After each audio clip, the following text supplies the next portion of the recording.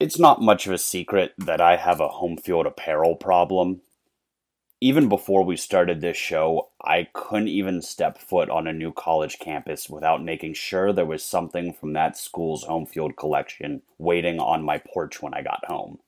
So we are, understandably, over the moon to partner with Home Field this season to keep Pitt fans comfy, cozy, and stylish at a fraction of the price by using promo code LOYALSONS for 15% off your next order. This discount applies site-wide and with unique vintage collections for every school from Pitt to Bama, Jackson State to Colgate, Michigan, Marshall, Marquette, and both Miamis. There's something for every fan. So whether you're buying for a Pitt fan or for a loser freak, use promo code LOYALSONS at homefieldapparel.com to save big on your next order. Each code applies once per email address, so get those work emails and burners ready. That's homefieldapparel.com. Hello and welcome back to the Loyal Sons Show. That's at the Loyal Sons on all the social medias. Follow us there and follow us here for Pitt sports content you won't want to miss. If you love Bub Carrington and hate football season, this is the place for you. The Loyal Sons Show, a safe, sunshiny place for your Pitt athletics fix, brought to you by Section 5. Basketball started last night. As of when we're recording this, it was last night, recording on Tuesday night. And it was the Bub Carrington show. The sensational freshman, the diaper dandy, showed up and showed out with a triple-double in his Pitt basketball debut in front of the Peterson Event Center, in front of a packed Oakland Zoo. The kid put on a show, and now the boys are absolutely buzzing. David, Squid, thoughts, comments, concerns? Let them rip. There are no concerns. I'll tell you that right now. There are no concerns about Pitt basketball. That was, I was going to say it was the most fun Pitt game I've been to in a while, but the last three I've been to were March Madness games and the Syracuse game, and those were all extremely fun. So I'll just say this kept the trend of really fun Pitt basketball games going, and they looked really, really good. Don't give me the, NC-A&T is like the worst team in the nation. I'm not hearing that right now. That was a very fun display of basketball. Yeah, I want to begin by saying welcome back to me. Fresh off of my 3-episode suspension for my conduct in South Bend. I don't want to get too into the details, but I had a few too many and told Dylan that Sopranos drags on and swung at Squid, and those are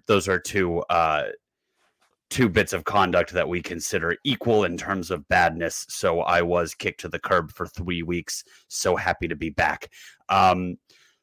Statement. You were here in spirit. I was here in spirit. For the record, I did not swing on Squid. I have told Dylan that I thought Sopranos kind of dragged on, and his response was violent in nature. Anyway, good to be back, especially for such a joyous occasion as we are celebrating today. Yeah, Pitt looked unbelievable in that first game. Are there two more fun athletes to watch than the Diaz-Graham twins? I know they weren't exactly the stars of the afternoon, but I can't take my eyes off of them anytime they're on the court.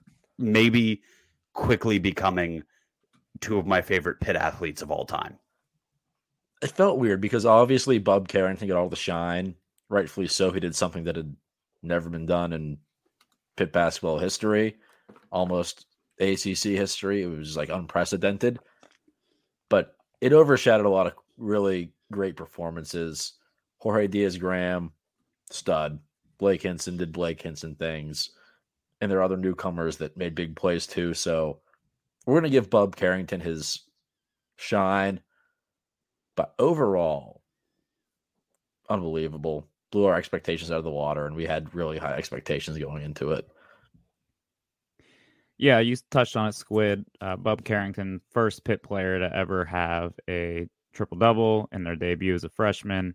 Only the second ACC player to ever do that.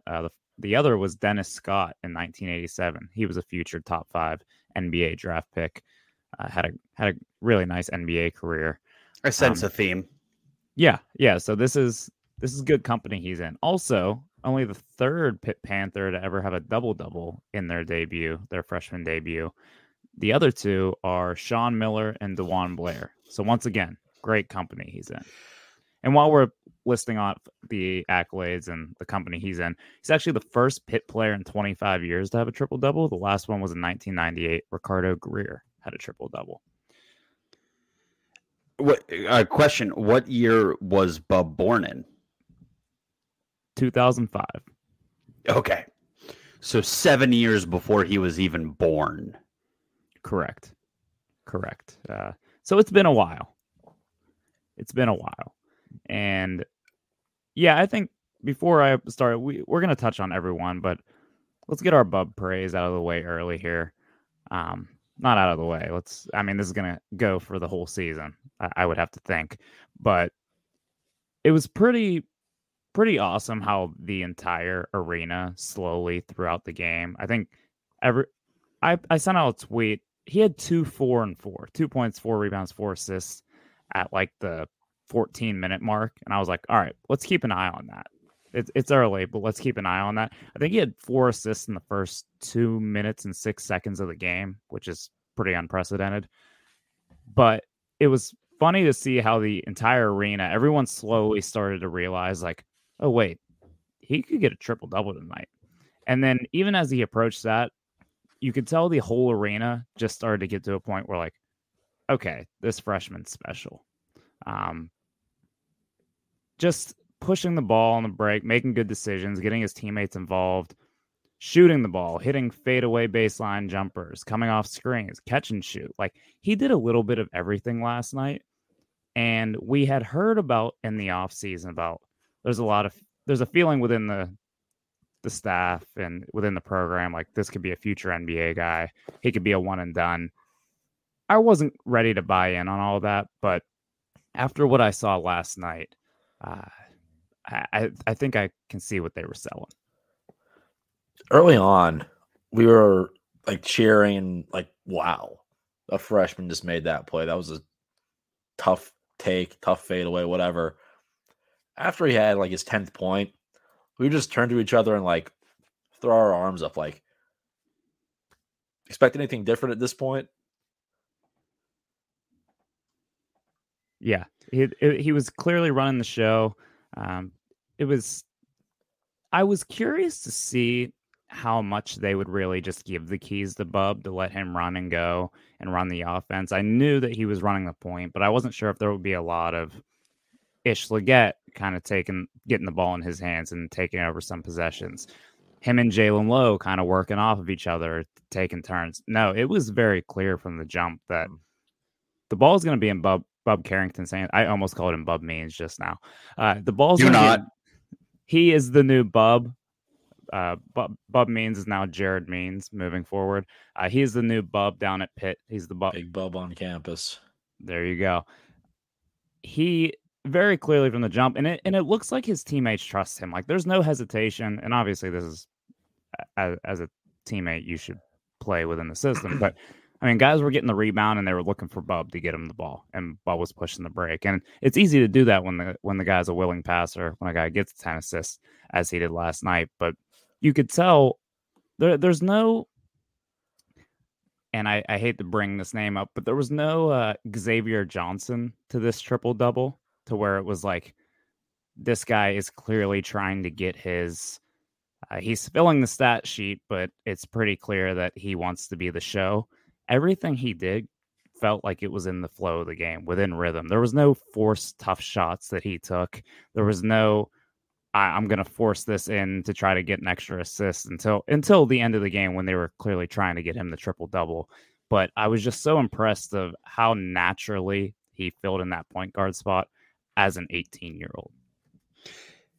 Yeah, loved the selflessness. Had a quote after the game that he was not aware how close he was to a triple-double until he was sitting on the bench and one of the guys on the team pointed out to him on the scoreboard, like, "Hey, you are one assist away from a triple-double." And to that, Bub responded, and I quote, "I bet." So that's, to your point, the kind of selflessness you love to see. He was not padding the stats. He was not watching the scoreboard. The dude was just playing basketball, and that was the result in his first chance in a Pitt uniform. And I, for one, not to bring up, bad feelings about the other team that we cover pretty extensively at the University of Pittsburgh, but God, did it feel so good to have high expectations exceeded immediately. I mean, immediately, the first 10 seconds, we got a Blake Hinson logo 3, followed by Blake Hinson, nice take to the hole. And we got a little bit of everything. I touched on it earlier. The alley-oops, there's a stretch in the late first half for the alley-oops, like every other possession. The athleticism of this team is going to be so fun to watch. Yeah, they are. Go ahead. Yeah, I was just gonna say the alley oops, the 3-pointers. Like, I felt like we were watching the Harlem Globetrotters for stretches during that first half. It felt like everything was going, nothing could go right for the opponents, and just guys were feeling it. I mean, another guy who there was a stretch of the game was taking over, Jorge Diaz-Graham, Big George, 14 points, 3 for 3 from 3. Poster dunk on someone's head, had the whole arena doing head taps. And I think I want to say he had 12 or 9 points in like a 90-second span. That's another guy that we look at this year. And you talk about earlier, David, like who's more fun to watch than the Twins. I feel like every time they do something impressive, whether it's a block or a bucket, the whole arena gets into it. It's like, those are our boys. Those are the Twins. We love to see them succeed. And I feel like last year it was more of like these are the funny, goofy Spanish Twins that we got, and one of them just got a layup with 6 minutes left. No, this is going to be a consistent theme of the season. They're going to be major players, and it's going to be awesome. Yeah, everything that they do is magnified times 1,000 by just the physical comedy of 2 7-foot, 140-pound Spanish twins with like a lot of personality. Even when they do something unbelievably athletic, there's like a physical comedy component. And that's not to take away from them. Jorge looks day and night compared to the way he looked last year. He is sure of himself. He is playing physical. He is hitting his shots. Last year, I think it felt like, if you had to rank the Twins, it was Guillermo then George, but there's improvement all around that is very evident, even relative to the competition they played last night. I'm going to piggyback off of that. The fact that Jorge was the one who stepped up really was reassuring. Just the look of this team. I know this probably won't be how the scoring breaks down every game, but it seems like anybody can step up. I mean, Federico had like 10 and 8 before we were late into the second half. I think a lot of guys on this team could step up. A lot of the predictions we had, I think I said was Blake Hinson will average 20 a game, but he might not have to now. Maybe we can afford some Blake down games and still blow teams out because we have a plethora of guys that can just go off and hit threes and do it all.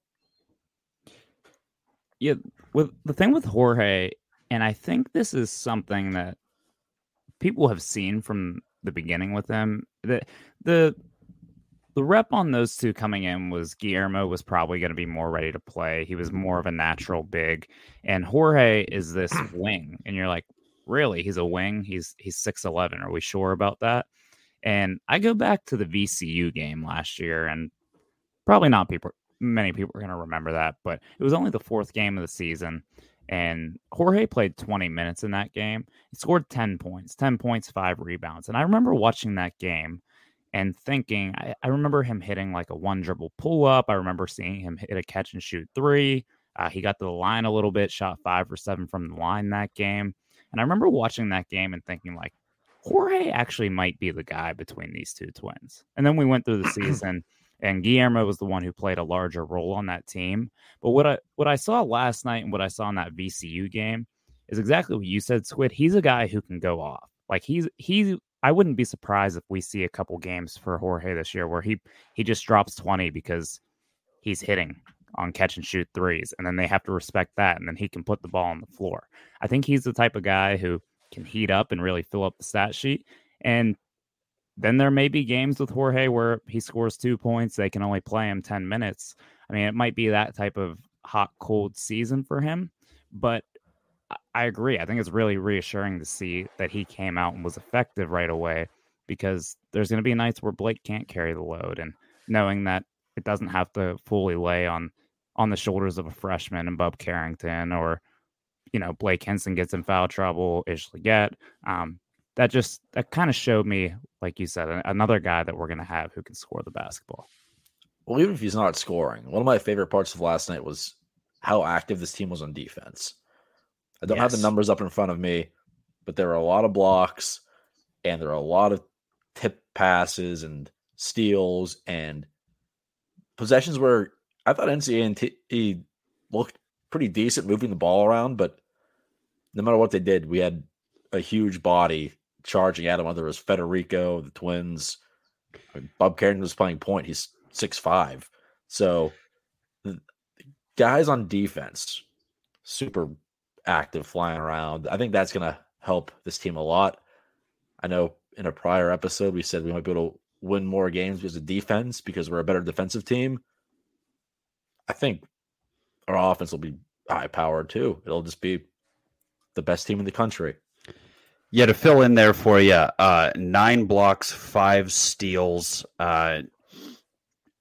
58 boards to North Carolina A&T's 28. It is a beautiful combination to have a supremely athletic team, which you guys have mentioned, the announcers mentioned multiple times. Shout out Julius Page. And then for them also to average like 6'8". Being very athletic and very giant is a very good recipe for basketball, per my understanding. Something else we noticed about the Twins specifically, not falling down very much. Yeah. Wow. Yeah, that was an issue last year. You bump these guys. They drew fouls, which is great, but you don't like to see your big man on the ground all that much. You don't want them getting hurt, but they look sturdier, playing stronger. They were going up, grabbing rebounds, getting blocks. So I'm pumped. Oh, that paella, yeah. Yes, those home-cooked meals over in the Canary Islands really got them over the hump there. So I'm eager to see the overall defensive potential for this team. Yeah, I think if you look at the size they have, to go back to Bub Carrington, I mean, he's a 6'5" point guard. He has good length, and I was skeptical because I remember as a recruit, it seemed like a lot of the sites had him listed like 6'3". And then I saw him listed at 6'5" on the roster, and I'm like, is this typical basketball? Give him 2 inches that aren't there. Watching him out on the court, he looked every bit of 6'5", and I was like, he might have grown to 6'6" since they put that in the book. Zach Austin, 6'7". Blake Henson, 6'7". Federico, 7 foot. I mean, they can play lineups where there's no one smaller than 6'5" on the court, and I think that's really exciting. Like you said, Squid, defensively, being able to just kind of physically overpower teams on the defensive end, use their length to get into passing lanes, deflect passes, a few times on rotations. Will Jeffress comes from the weak side. Zach Austin came in and had a big block. Like, several guys who can block shots and be a real force. Whereas I think it's a very strong contrast to last year's team. Last year's team played a lot of smaller guards. The Federico had to really just do a lot on his own down low. Blake Hinson had to play a role that maybe he otherwise wouldn't have to play, playing, defending some bigger guys, rebounding a little more. So it's really exciting to see a team with this type of size and athleticism to go with it. And one more thing that I think is really important, and I don't know if you guys picked up on it, but it was certainly something I was looking out for. These guys look like they like each other. I know it's very hard to look like you're having a bad time when you're winning a game by 50 and everybody's getting theirs, but they were hyping each other up, picking each other up off the floor, yucking it up on the bench, as the kids say. This was clearly a group of guys that are close and like each other. And the reason I think that's so important is because last year we put together an infrastructure to this program that I think we all really liked, but it was all kind of with rent-a-players, right? Like, how many guys did we have last year that were one and dones at Pitt because they only had 1 year of eligibility? And the fear that we had was, okay, so they've built a culture for their team, but how are we going to make it a culture that stays when they leave? And that was one thing that this team last year that made the run in the tournament was so prominent for. Those guys loved each other. They were best friends. They supported each other, and they had phenomenal team chemistry. And to see that same level of team chemistry, of camaraderie with all of these new guys, that they are, it almost feels like they are as a unit picking up where last year's team left off.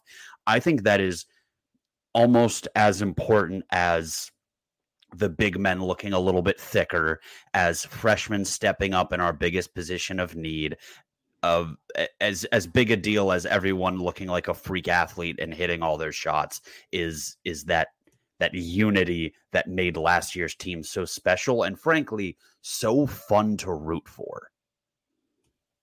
I think if I could point to one reason that it looks that way, I'm going to say because Blake Hinson's the leader of this team. Absolutely. And Blake Hinson, I mean, everyone knows his personality is infectious. You can't help but smile when he's talking and when he's around. And I have to imagine that him being the real core piece Federico, core piece of last year's team. The Twins played a lot near the end of the season, but Blake Hinson is the guy from last year's team who is now the guy for this year's team. And if he's the guy that everyone's looking to and being like, I have to be like him, it's a pretty good person to be emulating in a locker room. And Jeff Capel's talked about it too at ACC Media Day. They asked him what it's like having Blake around every day. He's like, he's the first person I see in the gym. I usually hear him before I see him, and you really can't help but to smile when he's around. And he has everyone in good moods and upbeat. And yeah, it's super important because the season's a grind, right? The selection show doesn't happen for another 4.5 months.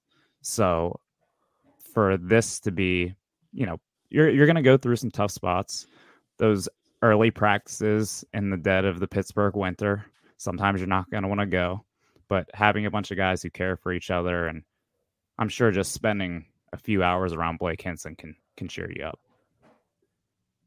I'm sure Jeff Capel learned his lesson too.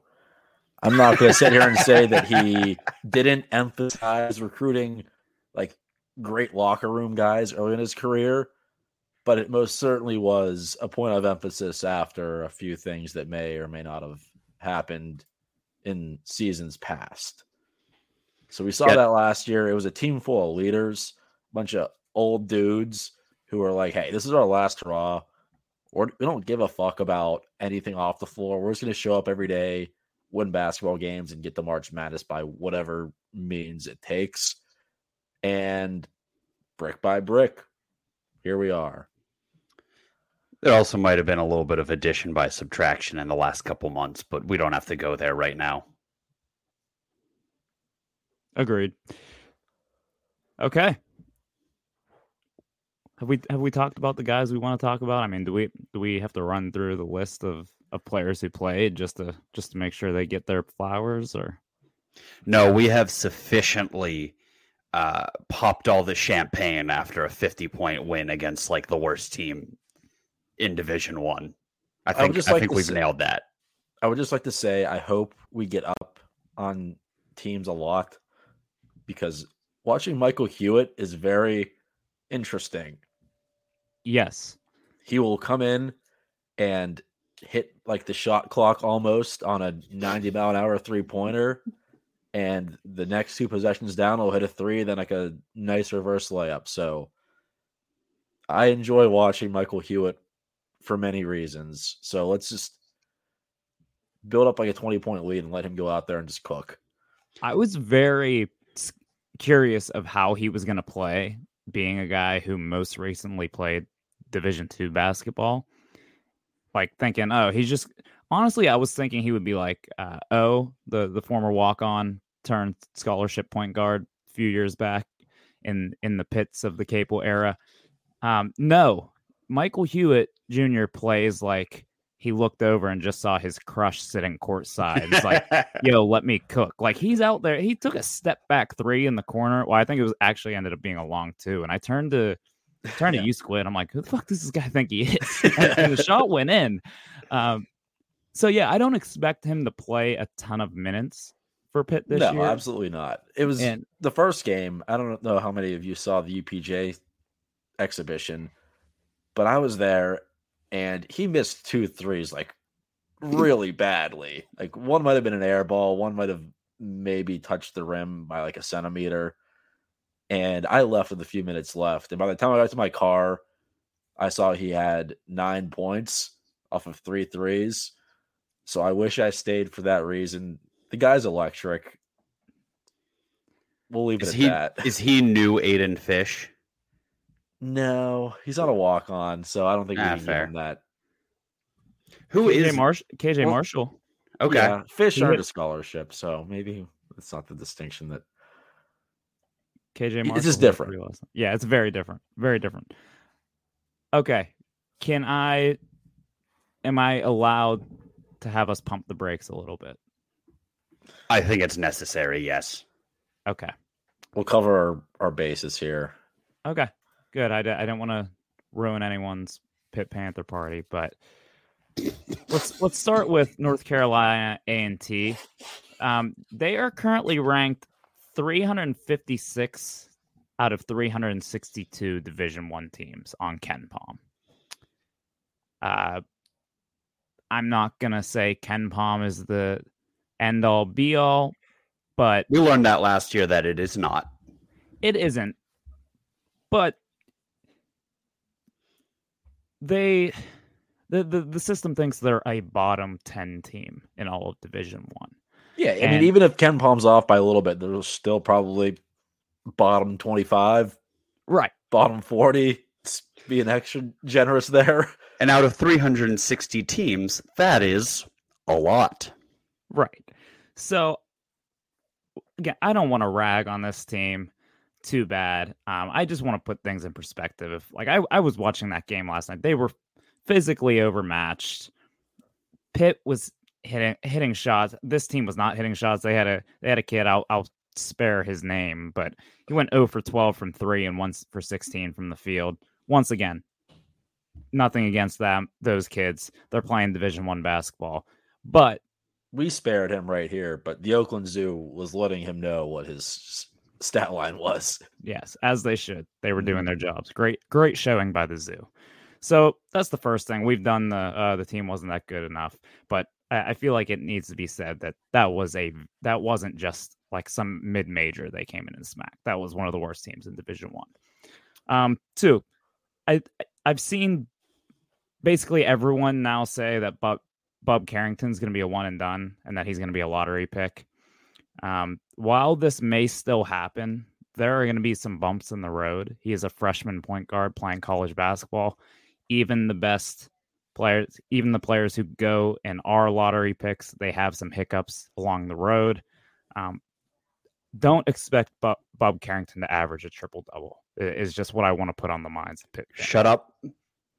And I mentioned the name earlier, but I do have a slight concern about the Xavier Johnson syndrome, which is you play well early, everyone tells you you're going to the NBA, and then you start adjusting your game to try to show NBA scouts that you're worthy of a pick. Not saying that's going to happen with Bob Carrington. I think his game is actually already much more suited for the NBA than Xavier Johnson's ever was. But Xavier Johnson is still playing in the NCAA. Oh, I'm aware. He told us after his freshman season they could probably only give Pitt another year before he'd be gone. But here he is, 4 years later, still playing college basketball. I'm just gonna keep banking on the coach's son aspect of things. Yeah, you expect those kids to have a little bit of a better head on their shoulders, be a little bit more team guys. Yeah, and Bub's dad, also Bub, he's been around like future pros. He coached Jamel Artis like since he was 10 years old. Coached, I want to say Sam Young in AAU. Like he coached a lot of those Baltimore guys. So he's familiar with the process. It's not like the NBA is something foreign to them. So there's going to be some contacts he can reach out to, some people he can get in little Bub's ear and be like, hey, don't do that shit. So I'm confident in that, but just throwing it out there. While we are listing minor concerns, speaking of freshmen, I thought Jalen Lowe left a little bit to be desired. Very understandable. I think that we saw, some say the duality of man. I'm saying the duality of fresh man. You have one kid who came out like his hair was on fire and played the most unbelievable game we've ever seen from a kid stepping onto a Division I court for the first time. And Jalen Lowe, he looked a little nervous, a little jittery. That is to be expected. He looked like a freshman. He looked like a freshman. And I'm not saying this to speak negatively on Jalen. We really like Jalen. We are very high on him.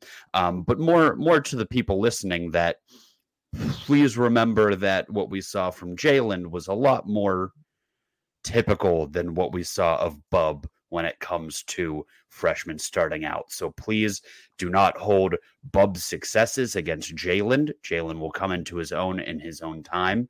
And don't be surprised if there are a couple games where Bub regresses. These are essentially children that we are watching. Boo, this is no fun. They're going to be good. Or they're going to be great. Or they're going to be just great forever. Yeah, no, I just felt like there were a few times where Jalen looked like a guy playing in his first ever college game, a little hesitant. Not the guy who was averaging 30 points a game for his high school team 12 months ago, but more so a guy who's still trying to figure out the speed of the game. And he'll figure it out. I have no doubt in that. I mean, he played 20 minutes last night. That's so. There's so many freshmen around the country who can't get off the bench. I mean, we have Marlon Barnes, it was announced today that he's going to redshirt this year. Like, a lot of kids coming out of high school aren't ready to play. So for him to come out and play 20 minutes and not look like he didn't belong, just didn't look like a star ready to carry a team deep into March, that's nothing against him. So, one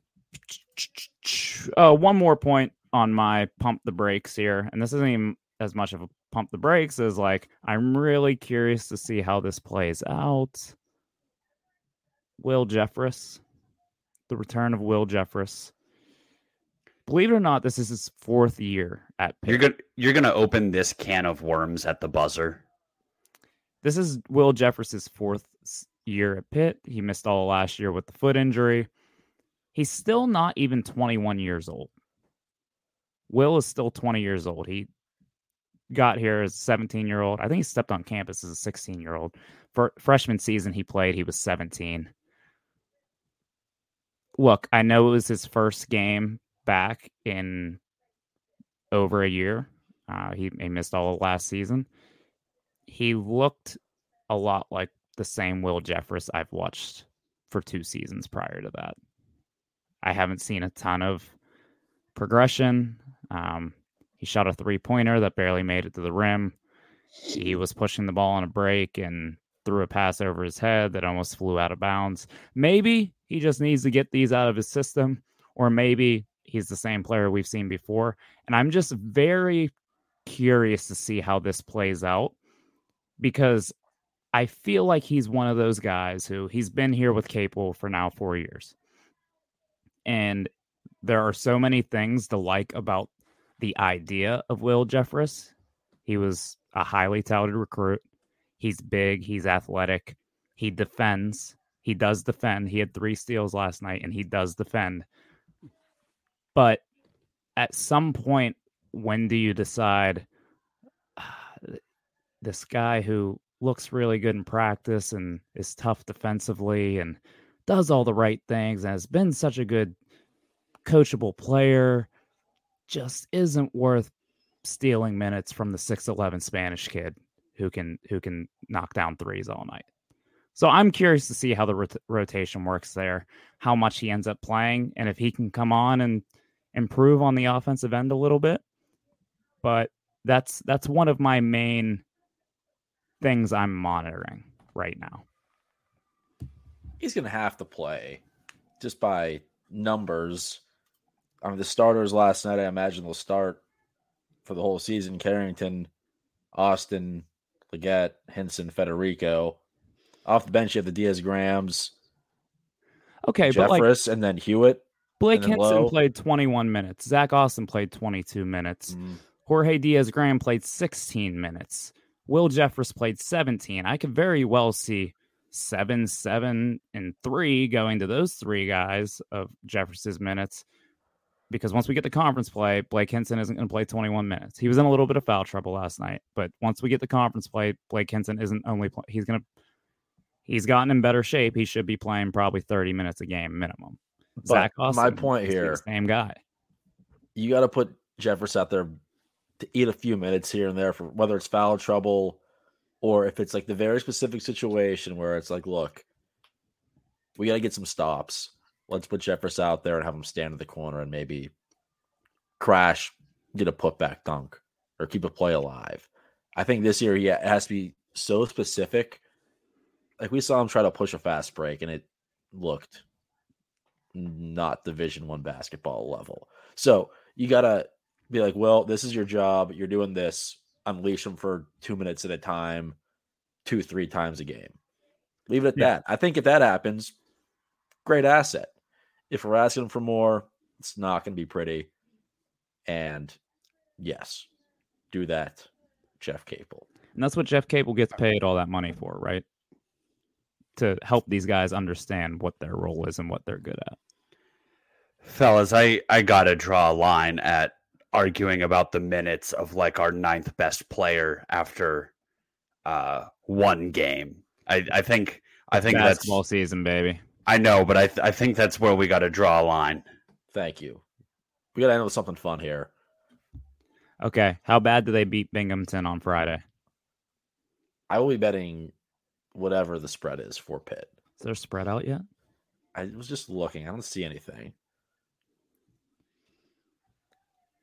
I liked, so the over-under on Pitt total points last night was 81.5. And I was like, oh, I kind of like that. I was looking at like some of their scores from last year and their opener last year. That number's going to get inflated if the Showtime Panthers keep trotting out there. Okay. Each of us, who's going to be Pitt's leading scorer on Friday? Squid, go. I'm going to go Blake Henson. He's going to want to get his numbers back up there. He'll hit some more threes. He missed some uncharacteristic ones.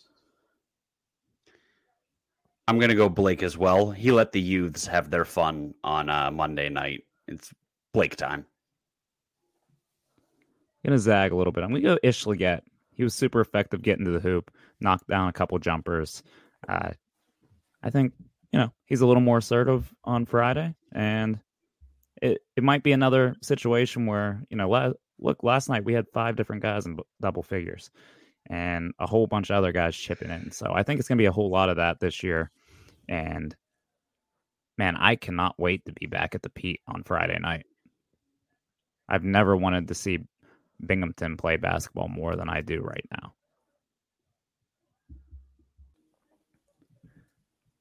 Well, now that the fun of talking hoops is over, we are contractually obligated to talk about this football team.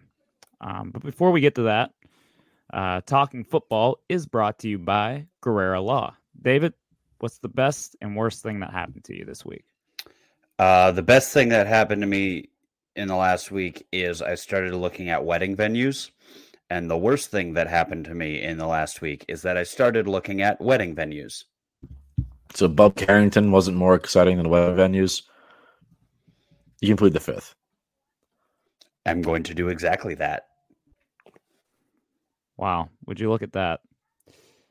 Life can be a lot like the life of a Panther fan. It's full of highs and lows. Some days, you're dropping a triple-double as a freshman. Other days, slipping on ice down on Bigelow Boulevard. Can't make it to class, limping along. That happened to me once. If you find yourself in a situation where you need help, call Guido at Guerrera Law. He will help you turn your losses into a triple-double freshman debut. GuerreraLaw.com. That's GURRERALAW.com. 412-229-7757. Guido is licensed in Pennsylvania and Ohio, and he is located right here in Pittsburgh. He is a loyal son. Okay, fellas. We've pushed it off. We've got to talk some football. Basketball season being here does give us a nice little reprieve, but we're 2-7. We're heading to Yankee Stadium. What do we got? We got to start with the elephant in the room. Quarterback. We didn't talk about it much in the Florida State recap, but on Monday, they asked Narduzzi if Nate Yarnell is going to play, and he basically said, "Don't ask me. Gotta ask Coach Sig about that one." And what do we think Frank Signetti should decide to do with the quarterbacks? Well, before we do that, can we talk about Narduzzi's comment? Yeah, thank you, Dylan. What the hell? I think he's just trying to piss us off at this point. So I think, and this might be giving Narduzzi a little bit of credit, but he may just be in full Pat Narduzzi mode of he's done with his OC. They have no relationship, and he's doing everything to throw shit on him on his way out, and then he can fire him at the end of the season. That's to credit him. Throwing his staff that he pounded on the table for under the bus is a credit to him. Yeah, more so just putting all the blame on Signetti, so at the end of the season he can just fire him and be like, "Oh yeah, our offensive woes are gone. We're gonna figure this out. It wasn't my fault. I left it up to the OC." I guess that's to credit him, but I'm thinking maybe that's what's going on, or Narduzzi's just doing his typical "don't ask me" is his call, and then you can ask Frank Signetti and his media availability, and he'll just bumble about nothing for 5 minutes like he typically does. Well, Frank Signetti, I don't think is going to talk to the media this week. The less fun theory is, despite being a 2-1 football team in mid-November, Pat Narduzzi doesn't want to show his cards and let Syracuse know who to prepare for. Yeah, this is a rivalry game. There's a lot at stake. If Pitt wins out, they can still maybe get a bowl game at 5-7 due to the James Madison nonsense. So a lot to play for. You don't want to give Dino Babers any advantages. Quick side thing, and I know we've already taken a couple detours before we talk about the quarterback situation. We're doing everything in our power to stay away from it. Yeah, we are. 5-7 Pitt in a bowl game. Technically possible. I would ask you your guys' opinion, but I think I know where we all stand on this, so I'll ask the question this way. How pissed will you be if 5-7 Pitt is in a bowl game with a chance to lose 8 games this year. I'll be ecstatic if we get to watch a Pitt bowl game. What? Oh yeah, yeah. Either way, 6-7, 5-8. It'll be the most absurd, nonsensical game you can draw up. Whatever obscure bowl against whatever obscure team we play. You can't tell me that you would rather spend December 26th watching someone else in the Little Caesars or Quick Lane Bowl or whatever that bowl is called nowadays. What is that bowl nowadays? It doesn't matter. I'm curious. Listen, you guys know I wouldn't be saying that if I wasn't getting to a very dire point with this Pitt football team. But it's starting to get to a stage where there's a lot of things I'd rather do than watch Pitt football. It hurts. Every Saturday is torment. Yeah, but look at it this way. The last regular season games on November 25th, the Quick Lane Bowl, and I love how I'm just subbing this in as the bowl that we would get at 5-7, isn't played till December 26th. So you'd have a whole month off of Pitt football, and you'd be sitting there with a full belly the day after Christmas, just a beautiful day with your family, and you'd wake up that next morning and sit there on the couch and be like, wow, Pitt plays football in a couple hours. You're telling me you wouldn't like that? It's like Christmas back-to-back days. Right. All right, you guys are selling me. Okay, Vayer, Yarnell, what do you want? I'm going to let you guys take the floor because I have a feeling I know who's going to take what side. Maybe not Yarnell versus Vayer, but certain assessments of Vayer that I will need to counter at the end of this. So please proceed. Start burning. Go. I'm going to start. First of all, I got to address Pitt is somehow -3 in this game. What the hell? Anyway, we got to play Vayer.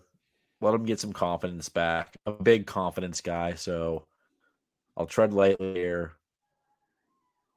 It doesn't make a whole lot of sense because I'm big on his confidence, but I'm also going to say give him a short leash because if things go bad against a bad Syracuse team, we got to give Nate Yarnell a shot at some point. What are we waiting for? We have 1 third down conversion in like 7 quarters of football. Something's got to change. Frank Signetti is unfortunately not going anywhere. Let's see if Yarnell shows any signs of life. Yeah, I'm not out on Vayer whatsoever. I think it would be unfair, especially considering that none of the quarterbacks who have played in this offense under Signetti have seen much success. So I'd like to see Vayer with a competent offensive coordinator. Common theme in the world of Pittsburgh football. But I would like to see Nate Yarnell as well. I would like to see him get some extended playing time and see if this hidden, untapped, unknown of this guy who started 1 game for us, won the game against a lesser opponent with a very limited playbook, a guy who came in and threw 2 bombs against Notre Dame and got us in the end zone. I just want to know if he is really not that guy before he goes and transfers to another school. I just want to see it with my own 2 eyes. Vayer won't transfer again. He'll be here next year. I don't know if he basically no matter what. I doubt he would leave and risk having to sit out. So he'll be here next year. We can duke it out. Yarnell can go wherever he pleases. So if Yarnell plays and sucks, you can tell him, Nate, you can go wherever you want. We're getting somebody else anyway.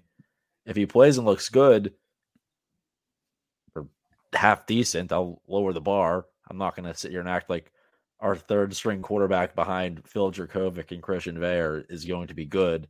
But how hilarious would that be if Nate Yarnell is just somehow really good and he was buried behind what we have on our depth chart all season? I mean, I think I said it last week. Some guys are just gamers. Maybe he's a gamer. Maybe he can come in and just sling it. He doesn't woo you in practice. Doesn't do anything out of the ordinary. But when it comes to the game, he just kind of figures it out. And I don't know, man. Wouldn't it be kind of fun to see someone else play quarterback too? Yes, but it'd also be infuriating. I'm not sure how much more pissed off we can get at Narduzzi and Cignetti, but if we just come out and like light up Syracuse and Boston College with Yarnell, it'd be like, what the fuck?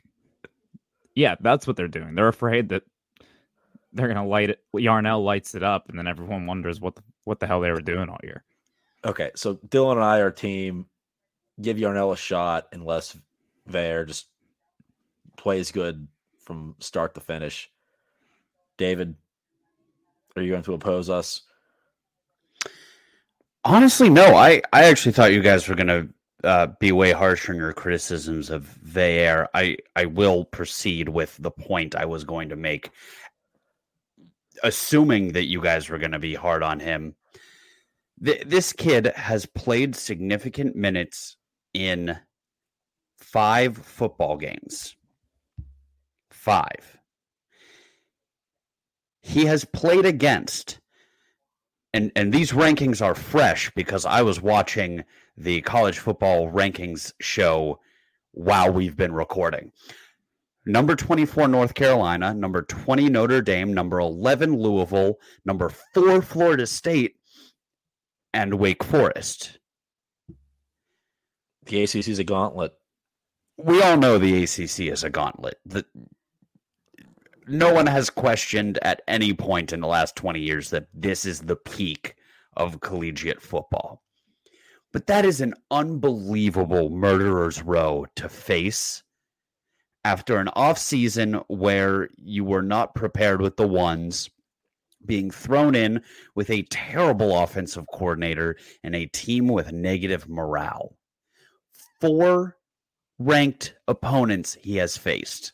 And the one non-ranked opponent he's played against, he lit up Wake Forest, over 300 yards, should have had the game-winning touchdown. Now, yes, when we are talking about the future of your football program, you want him to look good against those kind of ranked opponents. You want him to show promise against that level of competition. But you should not expect him to. So I think there's a lot of doubt that's starting to creep into Pitt fans that Veer is not going to be the guy, that they should go dip back into the portal in the offseason. I really, really desperately urge everyone to be patient through these last 3 weeks, because I think what we see the next 3 weeks is going to be the true Christian Veer. He's going to have a little bit more room to make mistakes. He's going to be, facing more favorable matchups. He's going to be able to play his game. Having said that, the way he forces balls in desperate moments and the way he seems to be throwing to a point on the turf and not a receiver, disappointing. Really hope that whoever our next offensive coordinator is can coach him out of that, because, I mean, how many times can he just take a 3-step drop and chuck it to a point hoping his receiver is going to get there and it inevitably to fall into the lap of a safety? Can we take before we tell him to stop doing that? But I just think every factor's been against him thus far. However, I am in agreement with the two of you that I do want to see Nate Yarnell at some point before the end of the season in significant minutes, in a significant point in the game, not just in garbage time, to see what he has. Because regardless, and my opinion could change given the outcome of the next 3 weeks, regardless, I think Veer needs competition going into next season. Genuine competition, and not the fake competition they had the last 2 seasons where they had a starter anointed and, just obfuscated for the media for 6 months. A genuine competition that forces these guys to practice hard, to train hard, to compete.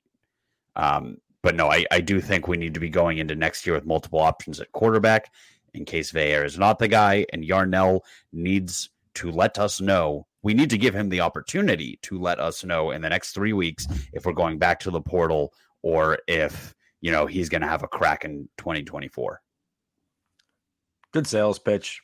I've amended my statement, and I'm going to give Veer a longer leash. I forgot that he played the best of the best in the country /ACC since starting over and beat one of those teams. What's Louisville ranked now? What are they in the playoff poll? Are they like 11?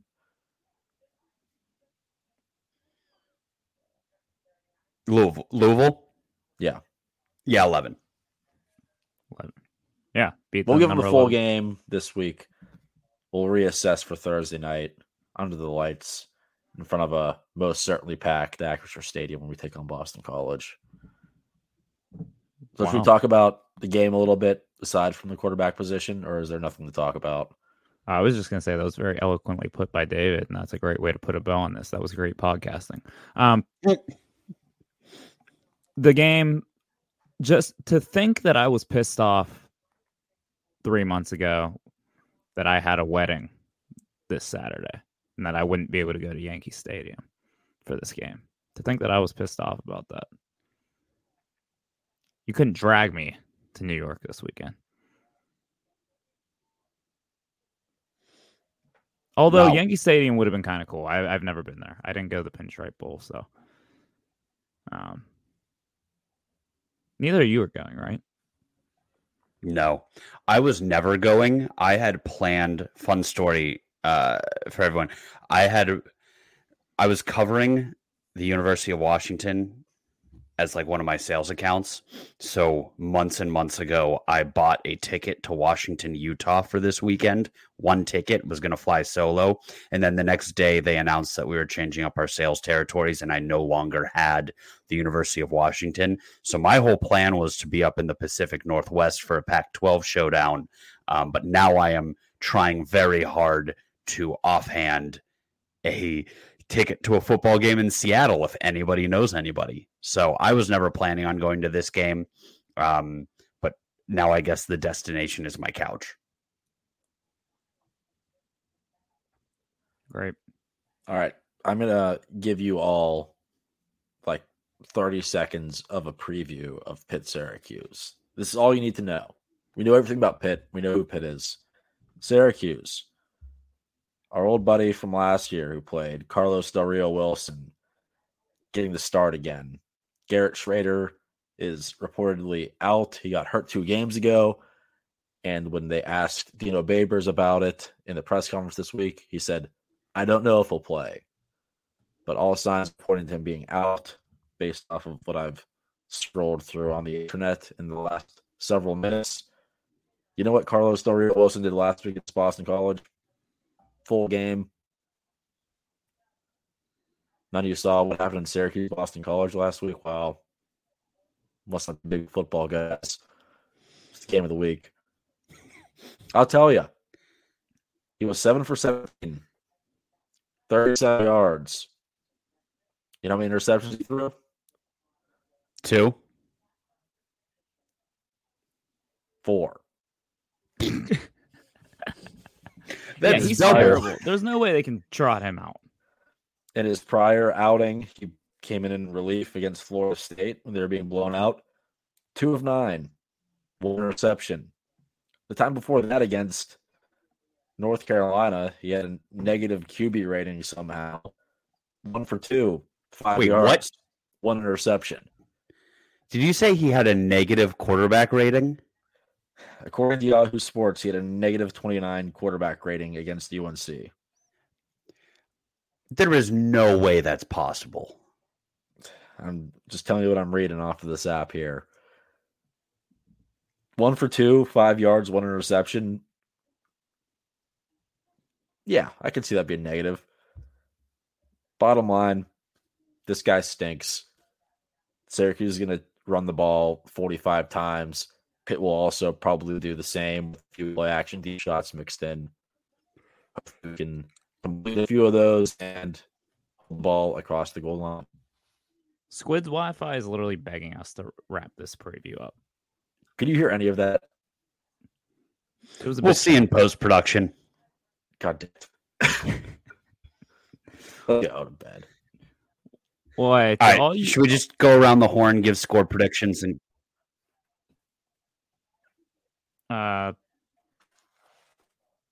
21-20 Pitt.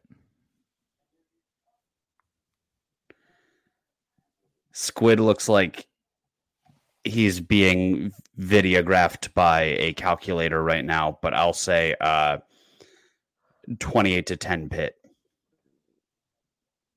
I'll go 20-10 Pitt. All right. Us sickos are still hanging on for a Pitt win here.